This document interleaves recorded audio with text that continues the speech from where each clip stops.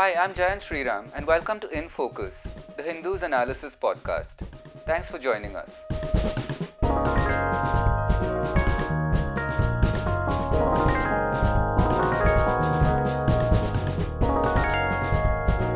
We are recording on Saturday, the 18th of April.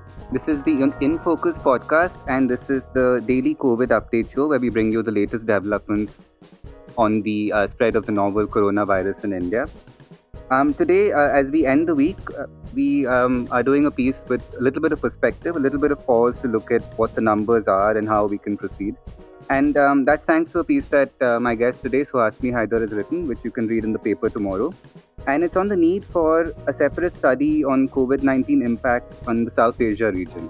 So I'll let Suhasini kind of explain that, the premise for a bit. Suhasini, hi, welcome to the podcast again. Hi, thanks so much, and thanks for taking the time to sort of discuss a longer perspective tonight on the show. Because Yeah. again, the truth is that we are being bombarded by numbers every day, and the numbers do seem very frightening because of the large figures we are dealing with, whether it is coronavirus COVID-19 positive cases or whether it is the fatalities. However, we are enough days into this entire pandemic or the crisis, certainly, to be able to also look at whether so many of the predictions that were made, particularly about India and particularly about the region, have come true. Why were people most worried about the South Asian region? Because the levels of poverty, also Yeah. the large numbers. Remember, South Asia actually constitutes 21% of the world's population. It's also a very densely populated area because if you put the 8 countries together, which is India, Pakistan, Nepal, Bangladesh, Bhutan, Maldives, and Sri Lanka together, and Afghanistan together, you actually only fit 3% of the world's landmass. So you've got 21% of the world's population on this small in comparison landmass. And given poverty levels, given illiteracy levels, there was a real fear that once the coronavirus entered South Asia, it would go completely, well, to not have a better word, viral.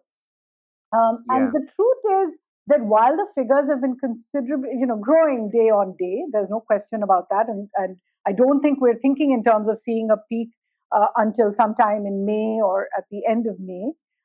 They haven't really grown as quickly as others and aren't even today at the same place that others are. So to just give you a sense of the kind of figures we came up with, and this was with the Hindus data team that's really crunching these numbers every day. The first point that they came up with was that the 8 SAARC nations, and remember I said 21% of the world's population, but they account for 1.1% of the world's total coronavirus cases, which is 22 lakhs or 2.2 million already. In terms of fatalities, the SAARC total is half a percentage point of the world, which is about the world has about 1,55,000 people who have died already, and 768 of those actually live in the subcontinent. Obviously, India is a large part of that in terms of cases and fatalities. But this kind of figure has led to many experts that we spoke to, both in government and outside, saying essentially there is a need to study the South Asian case. Not to say that South Asia is some unique has something unique in the world yet, because nobody really knows how this is going to go. And remember, we're still a couple of weeks behind Italy. We're a couple of weeks behind other countries that have seen the virus suddenly explode. But is there a reason to see South Asian countries as different from their surroundings? Remember, in Southeast Asia, we've seen very high cases. In Iran, Iran's been one of the worst hit countries. And yet you have these countries of South Asia not really growing at the same rate that others have been growing. In fact, it was the Niti Aayog CEO, Amitabh Kant, who pointed to a study I think the Niti Aayog had put out, in which they said, just look at the number of days. Italy, US, and India all saw their first coronavirus cases within 10 days of each other. And yet, by day 46, Italy was already 1,300 times the number of cases in India.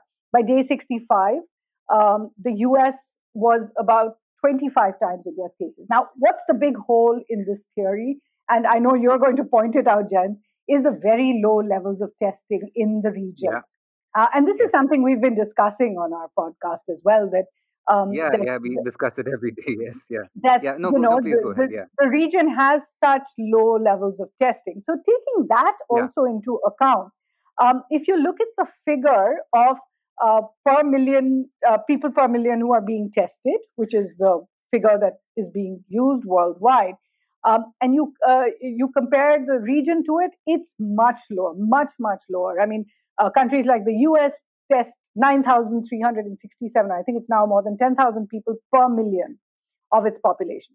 Yeah. Italy tested nearly double that, and yet in India we're testing close to 250 people per million. Pakistan 370 people per million.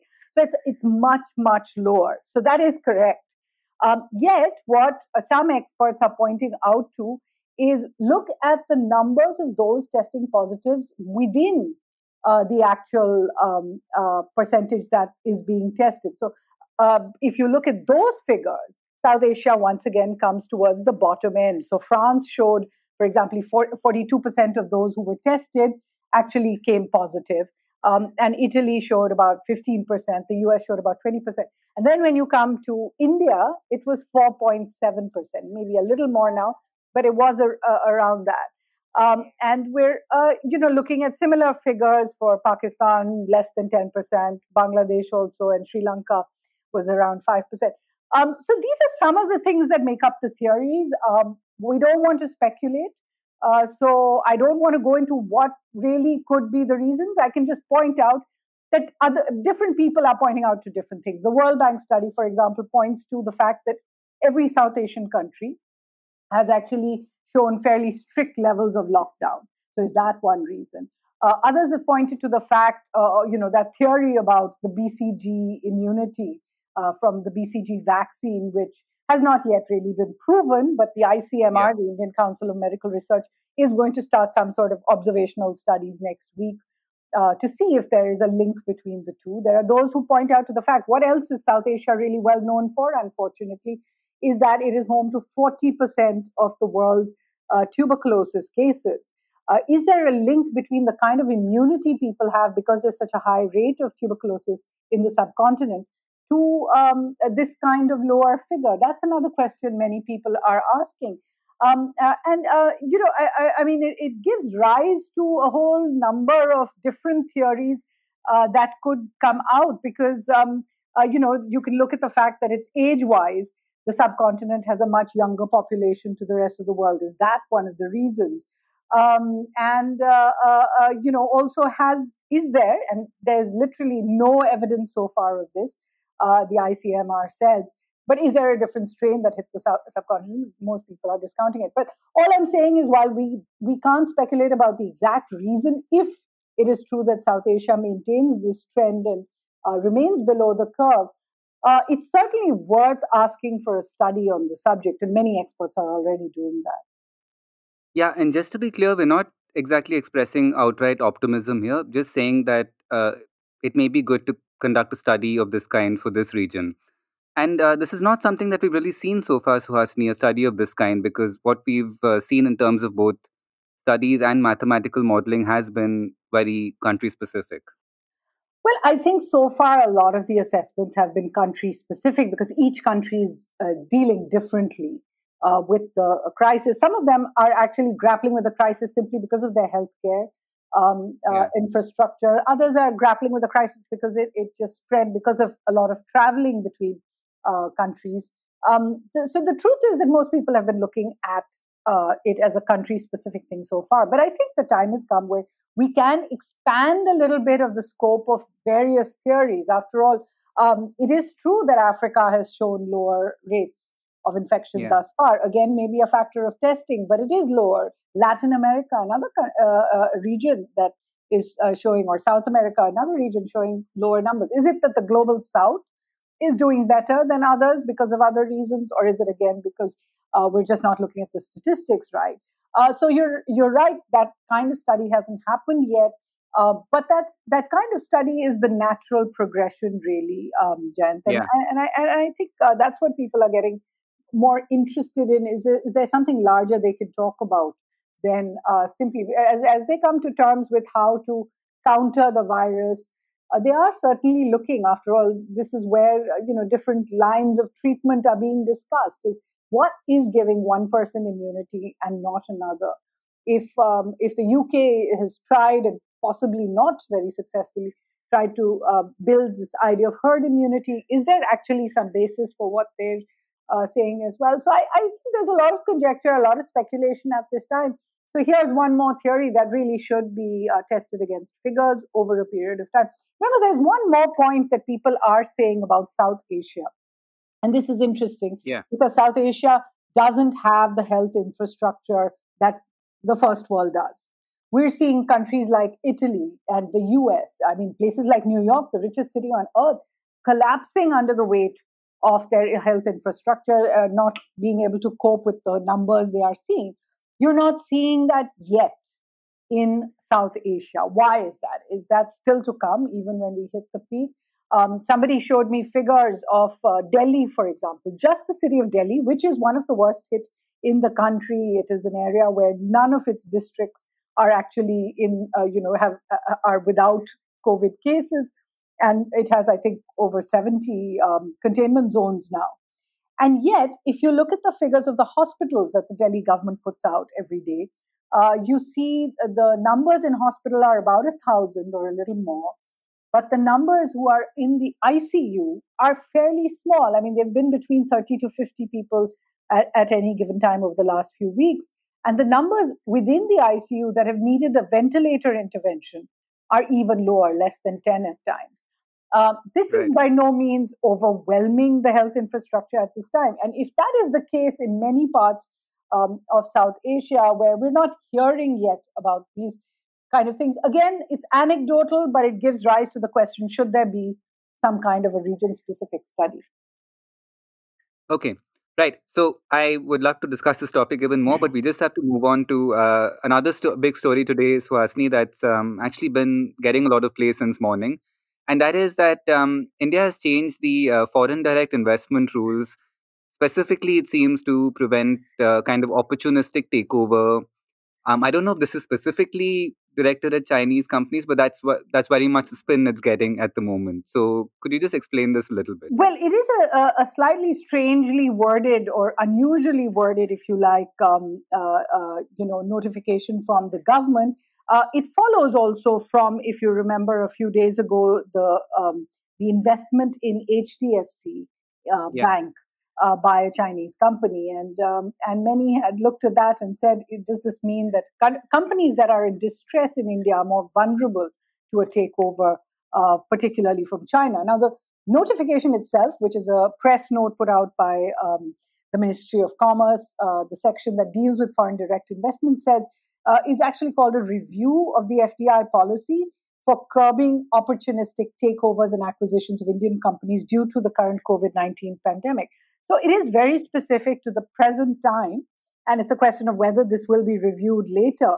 But it essentially says that what they have reviewed is what they have revised is to ensure that an entity of a country which shares land borders with India, or where the beneficial owner of an investment into India is situated as a citizen in any of these countries. Now, countries that have a land border with India at present, with the exception of China, are not big investors in the country. Pakistan certainly not.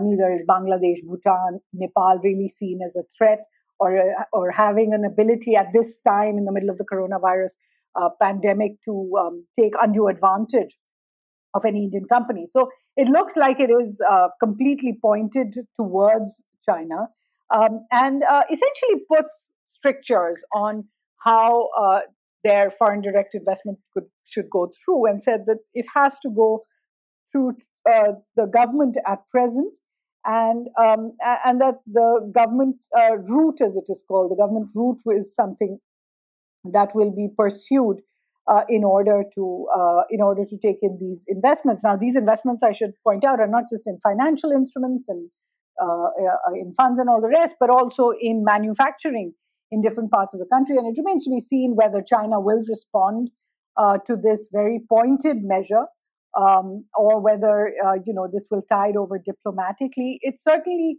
a fairly unusual, with a certain urgency, notification that has been put out, and it seems for the moment quite pointed at India's northern and much larger neighbor.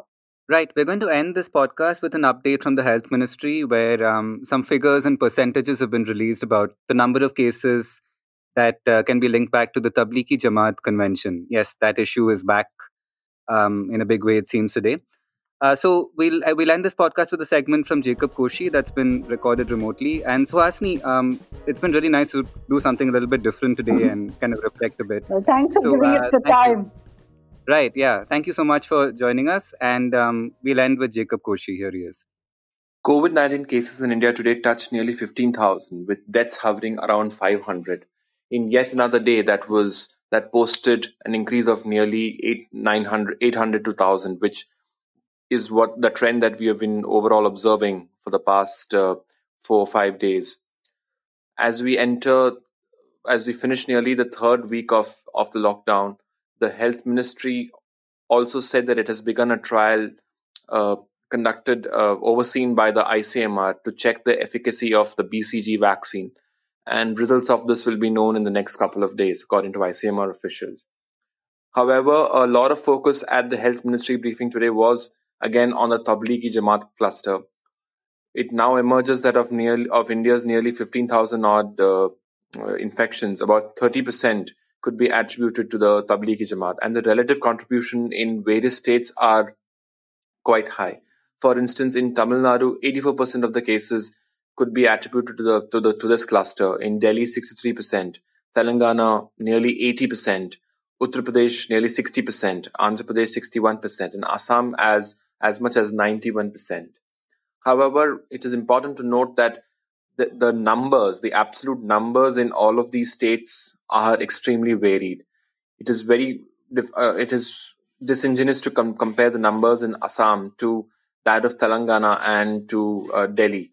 So in absolute percentages, it might look like the contribution is very high, but it also bears questioning as to whether other clusters, for instance, the massive rise in cases we are seeing in Indore, or the massive rise in infection in Mumbai, can they be attributable to specific clusters? And if so, what is the driving force behind these particular cases? However, details on these aspects weren't really available. But on the other hand, the government said several steps were being taken for the prevention, containment, and management of COVID-19. The government is saying that there is good results available of their action plans in 23 states, and that 22 new districts in 12 states have not reported any fresh cases during the last 14 days. Nearly 14% of people who have got COVID, who have been diagnosed with COVID infections, are between 0 and 45 years. And 42%, by far the largest percentage, are from 75 years and above. It also shows that 83% of the cases had comorbidities. And this highlights the older point that, it is those with associated other infections such as cardiovascular diseases or diabetes were at greater risk for the disease. So overall, it was a day which showed a constant rise in number of cases, as well as an increase in testing by the ICMR.